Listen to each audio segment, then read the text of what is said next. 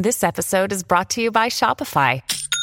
Forget the frustration of picking commerce platforms when you switch your business to Shopify, the global commerce platform that supercharges your selling wherever you sell. With Shopify, you'll harness the same intuitive features, trusted apps, and powerful analytics used by the world's leading brands. Sign up today for your $1 per month trial period at shopify.com/tech, all lowercase. That's shopify.com/tech.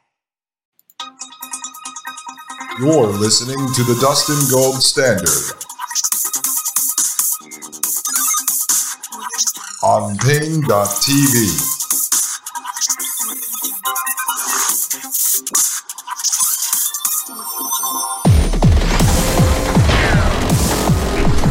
Ladies and gentlemen, I am Dustin Gold with the Dustin Gold Standard right here on Pain.tv/gold, folks. That was my segment. My mom is crazy and gullible.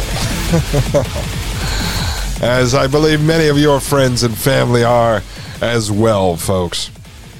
All right, listen, over the break, I got to tell you, I didn't really have to go to the bathroom. I just say that sometimes because it's a nice bridge to get to the break. But, folks, I just popped onto Amazon here just for the heck of it.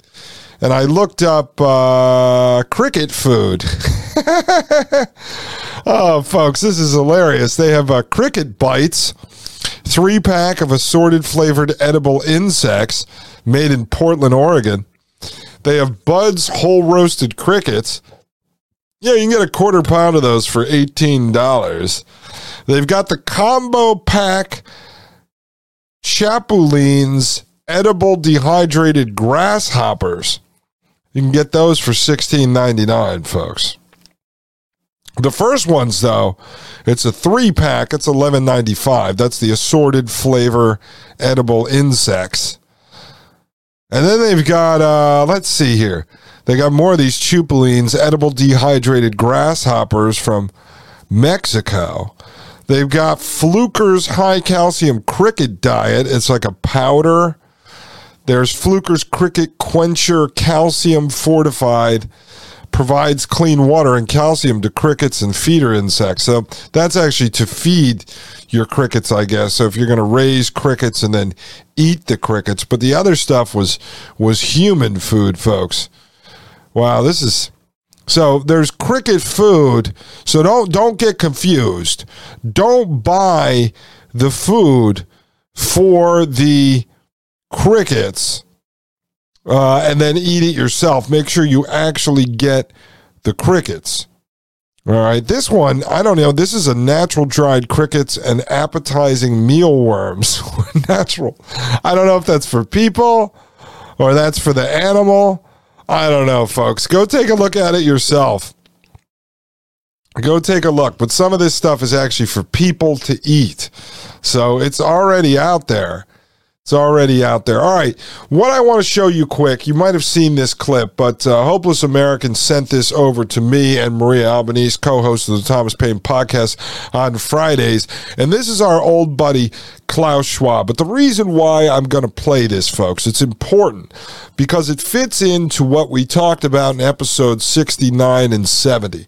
I believe 69, I read you the story of Elon Musk, and I told you how they're framing Elon Musk up to be the president of the coming technocracy. And then yesterday, I explained to you what technocracy is.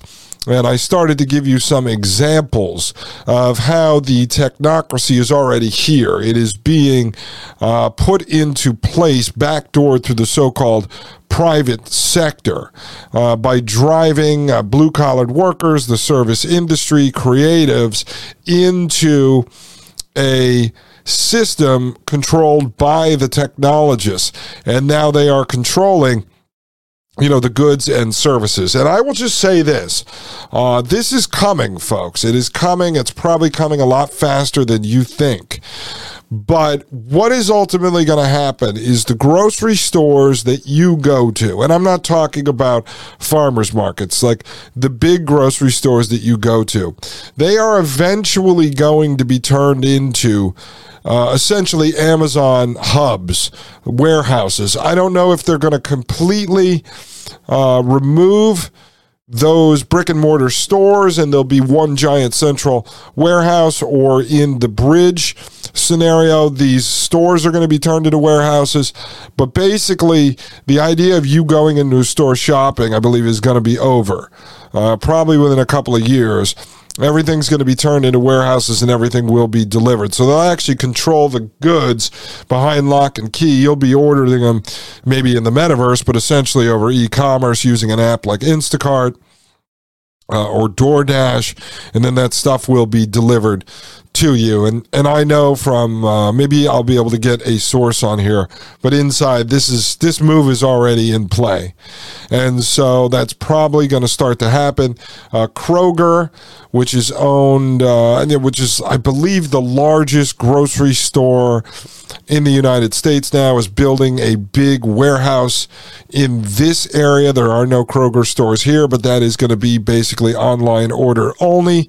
So you're going to start to see this happen, this Amazon model.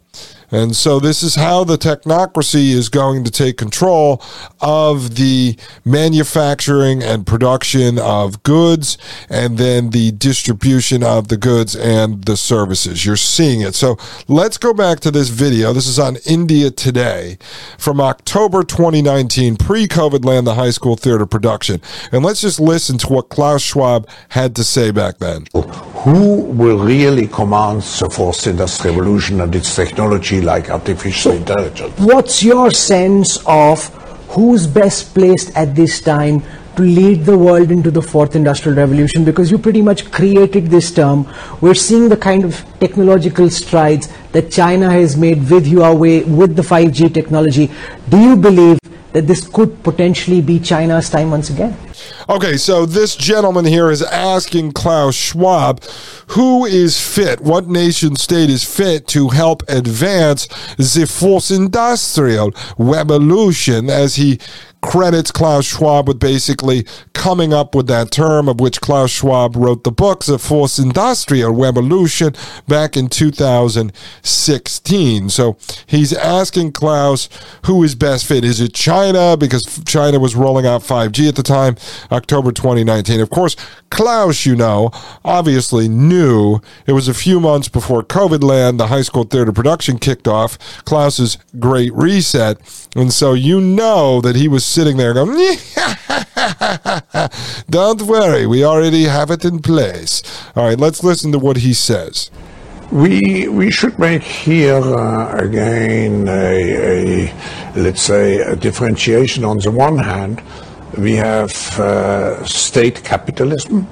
On the other hand, we have shareholder or private capitalism. So it's okay, so let's just pause that for a second. Let me explain. So he is saying, let's look at this clearly. He's saying we have basically state-sponsored capitalism, and then we have shareholder capitalism, companies, private companies, right? So he's saying you have the state governments which run the economic system, and then you have the companies and basically shareholder capitalism, which would be you own stocks in that company. There's investors in that company, people that want to see the company succeed because they want to get a return on their investment in that company. I'm going to roll it back a couple seconds and play this. Again, let's say a differentiation. On the one hand, we have state capitalism. On the other hand, we have shareholder or private capitalism. So it's a clash between two systems. I believe that. Okay, so what he's saying is state capitalism and the shareholder or private capitalism, private company versus a publicly traded company with shares. So he's saying you have the two clashing, right? Well, what has the World Economic Forum been focused on? I've explained this to you. It is the public-private sector partnership, the bringing together of the state and the so-called private sector, which they're all combined now. It's one entity. I argue that this will be, or this is the technocracy. All right, let's continue. State capitalism in the short term provides certain advantages because you can mobilize in a concentrated way a lot of resources to reach a specific objective. Okay, so what he said there, was that in the short term, the state, right, under state capitalism, could push forward the fourth industrial revolution faster than the shareholder or private capitalism, the companies, the publicly traded companies or private companies, because the state basically controls the levers of power, and therefore they could force the fourth industrial revolution faster. All right, let's continue. But I believe that the future is not state capitalism or shareholder capitalism. The future is what I call stakeholder capitalism, which is combined with the social responsibility. Okay, so what he is talking about here, folks, is what he calls, basically he created this term, stakeholder capitalism, which he wrote about in his books a long time ago. And so he's been advocating for this idea of stakeholder capitalism for over 50 years. Now, I'm not going to go into great detail on stakeholder capitalism. I think we're going to save that discussion for our conversation with Jim, or Wide Awake on Twitter, because Jim can explain this in more depth. And so if I start doing stakeholder capitalism now with you, it's going to take me a couple of shows, and I don't want to spend a couple of shows on stakeholder capitalism yet. But I just have up on the screen, it's a quick Google search in case you want to check this out yourself. I just looked up stakeholder capitalism, okay? And it'll say here who came up with it.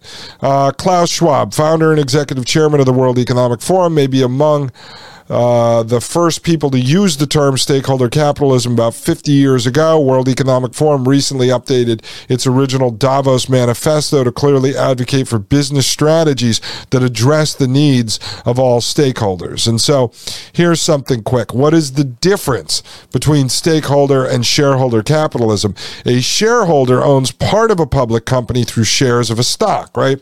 While a stakeholder has an interest in the performance of a company for reasons other than stock performance or appreciation.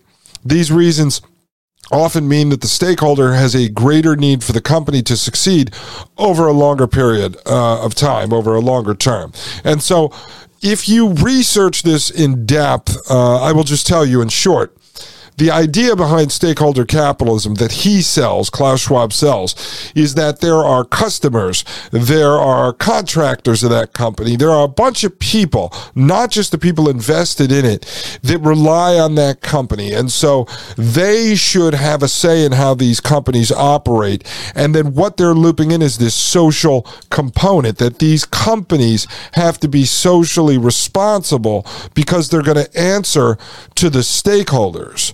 But the idea is that the governments, the country governments, the nation states will be gone, and everything will be operated by this idea of stakeholder capitalism. So these companies, these conglomerates, are in charge of everything. But don't worry, because you have a stake in those companies. You need them to succeed, and they're going to answer to you, and therefore they'll be socially responsible based on what you desire. When we get back, I'll explain that. Just hold on. Think about it for a minute, folks. I am Dustin Gold with the Dustin Gold Standard right here on Pain.tv/gold. You're listening to the Dustin Gold Standard on Pain.tv.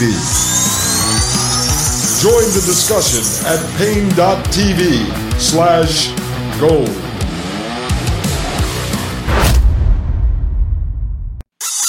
You're listening to the Dustin Gold Standard on Pain.tv.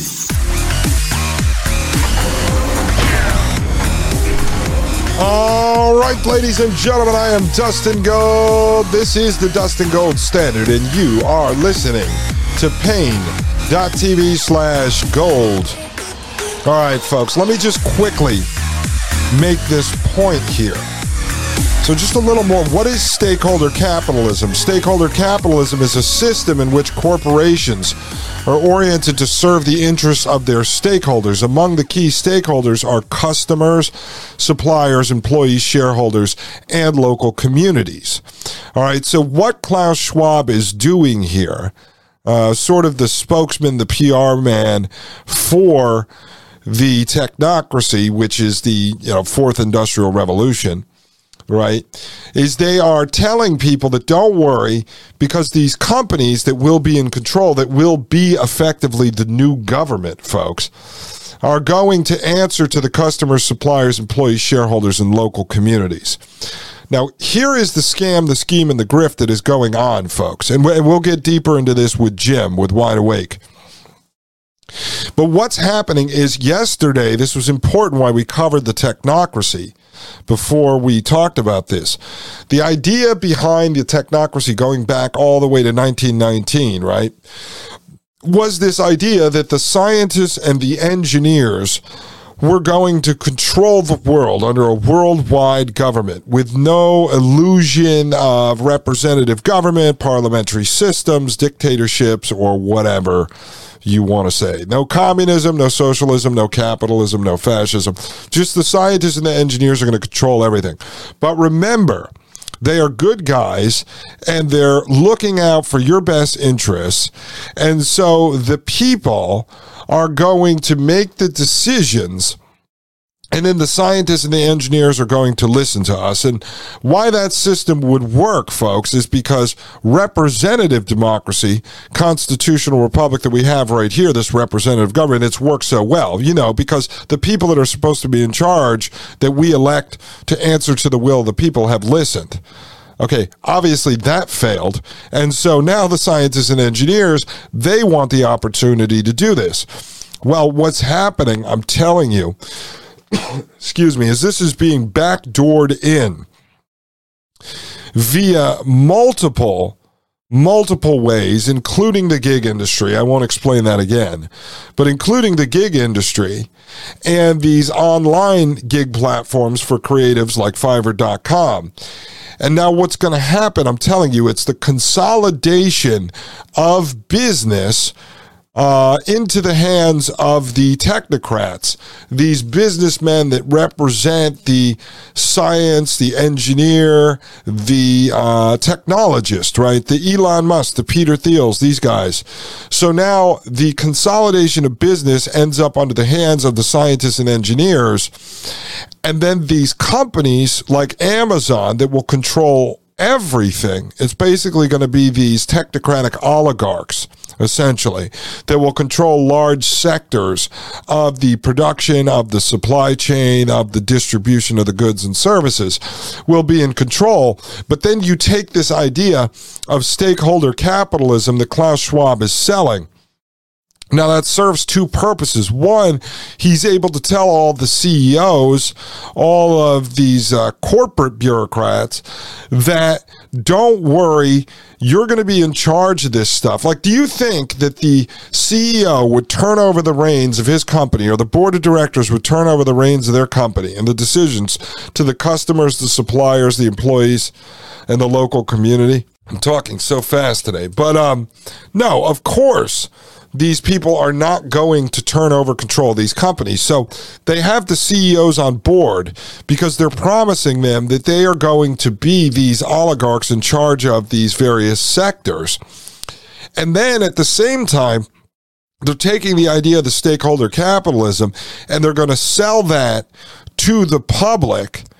Remember, I told you it's better for them to get people on board with this and to accept it, if not cheer it on, because they don't want to have to do this by gunpoint. If they force people into it by gunpoint, then it's not going to work because there's always going to be these resistors. In this case, I don't know. Let's just take a guess. 90% of people will gladly get on board. 10% of us, people like me and you, are not going to get on board with this, but it doesn't matter if only 10% resist.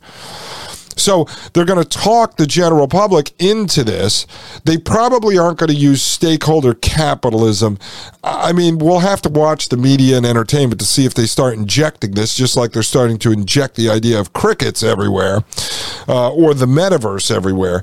But they'll sell it to the public as some sort of equitable system in which you're going to be able to vote on certain things directly to the oligarchs that control the various systems, et cetera, et cetera. So you will be scammed into it, schemed into it through propaganda.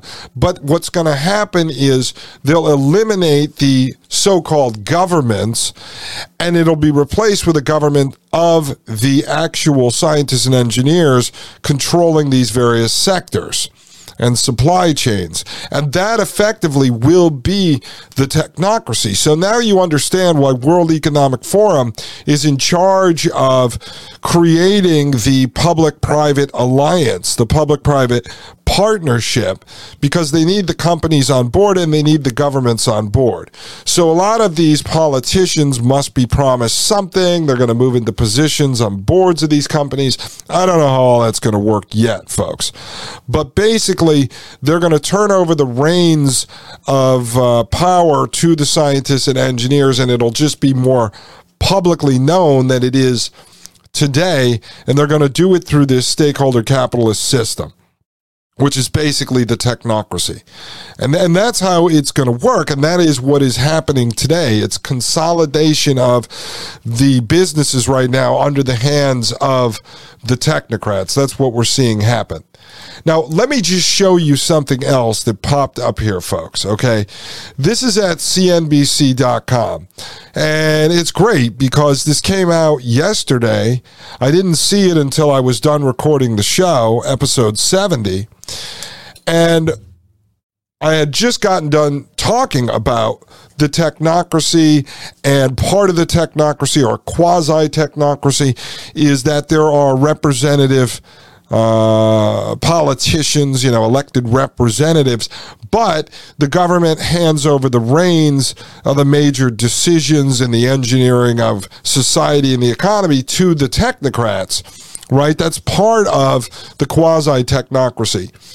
And so this is an article that had just come out on CNBC.com. It says, how Google's former CEO Eric Schmidt helped write artificial intelligence laws in Washington without publicly disclosing investments in artificial intelligence startups. And so I think I may have even mentioned Eric Schmidt being on the AI Council as an example when I was explaining technocracy and how our government is turning over major pieces of the government and managing a society to these technologists, these scientists and engineers. So when this came up, I said, wow, this is pretty amazing that this landed in our lap. So it says right here, 5 months after Schmidt was appointed to the National Security Commission on Artificial Intelligence, that was by Trump, by the way, he made a little notice private investment in an initial seed round of financing for a startup company called Beacon. It was the first of a handful of direct investments he would make in artificial intelligence startup companies during his tenure as chairman of the Artificial Intelligence Commission. While there is no indication that Schmidt broke any ethics rules or did anything unlawful, government ethics advisors say his investment presented a huge conflict of interest. And so I'm not going to go into this article because the details are not really important. I'm just showing you, there you go. All right, that's Eric Schmidt, former head of Google, who was, many call him actually the new Henry Kissinger, which we haven't even gone into deep dives on Kissinger yet, but I will eventually get to that, folks. But there you go. There is a technocrat who was put on a committee advising the president about the United States government investing in artificial intelligence and governing artificial intelligence. And so meanwhile, he's cashing in on the sidelines, making investments in artificial intelligence companies. But this is an example of the technocracy in full swing, the government outsourcing decision-making on laws. Look at the title of the article there. Okay. How Google's former CEO, Eric Schmidt, helped write AI laws in Washington. All right, so they bring in these people that are not elected. This is not a representative who's helping shape laws. He answers not to me, not to you, okay? And so he's helped shaping laws for AI, which is technology, and we know that AI's job is going to be to replace us, or at least force we mere mortal humans into a position in which we have to merge with AI under the concept of singularity, folks. So there you go. Another example of technocracy in full swing and coming to fruition. All right. Now, I want to show you this article here, folks. This is a little segment I call My Dad is Crazy and Gullible. So, yesterday, folks, my mother and father divorced, by the way. So they were not texting on the same chain and they were not sitting there together. But my father texted me over, as he always does, some screenshots from when he's watching Tucker Carlson. He sits there with his iPad and takes pictures of the TV and sends me things. Stuff that I usually write back and say, wow, I told you that 3 years ago, but I guess it's not true until Tucker Carlson tells you. So yesterday he's watching Tucker Carlson, and apparently Tucker is talking about this story. New York City mayor reacting to subway crime suggests not wearing headphones. So my father has to go into a long rant about how the New York City mayor is a fruitcake, and now this guy is doing this, but he helped create the crime, and then he belittles the police officers, and now the police officers aren't doing their job to enforce the law because they are the final line between the criminals and the non-criminals. And so my father sends it over to me, and I was thinking to myself, okay, how am I going to write him back? And so I put a response together, and I told him this is all part of the plan. This is how you usher in a prison planet technocracy. You have to create the problem, provoke the reaction, and offer the solution. And when I get back, folks, I will offer you the solution. My name is Dustin Gold with the Dustin Gold Standard right here on Paine.tv/gold. You're listening to the Dustin Gold Standard on Paine.tv. Join the discussion at Paine.tv/gold.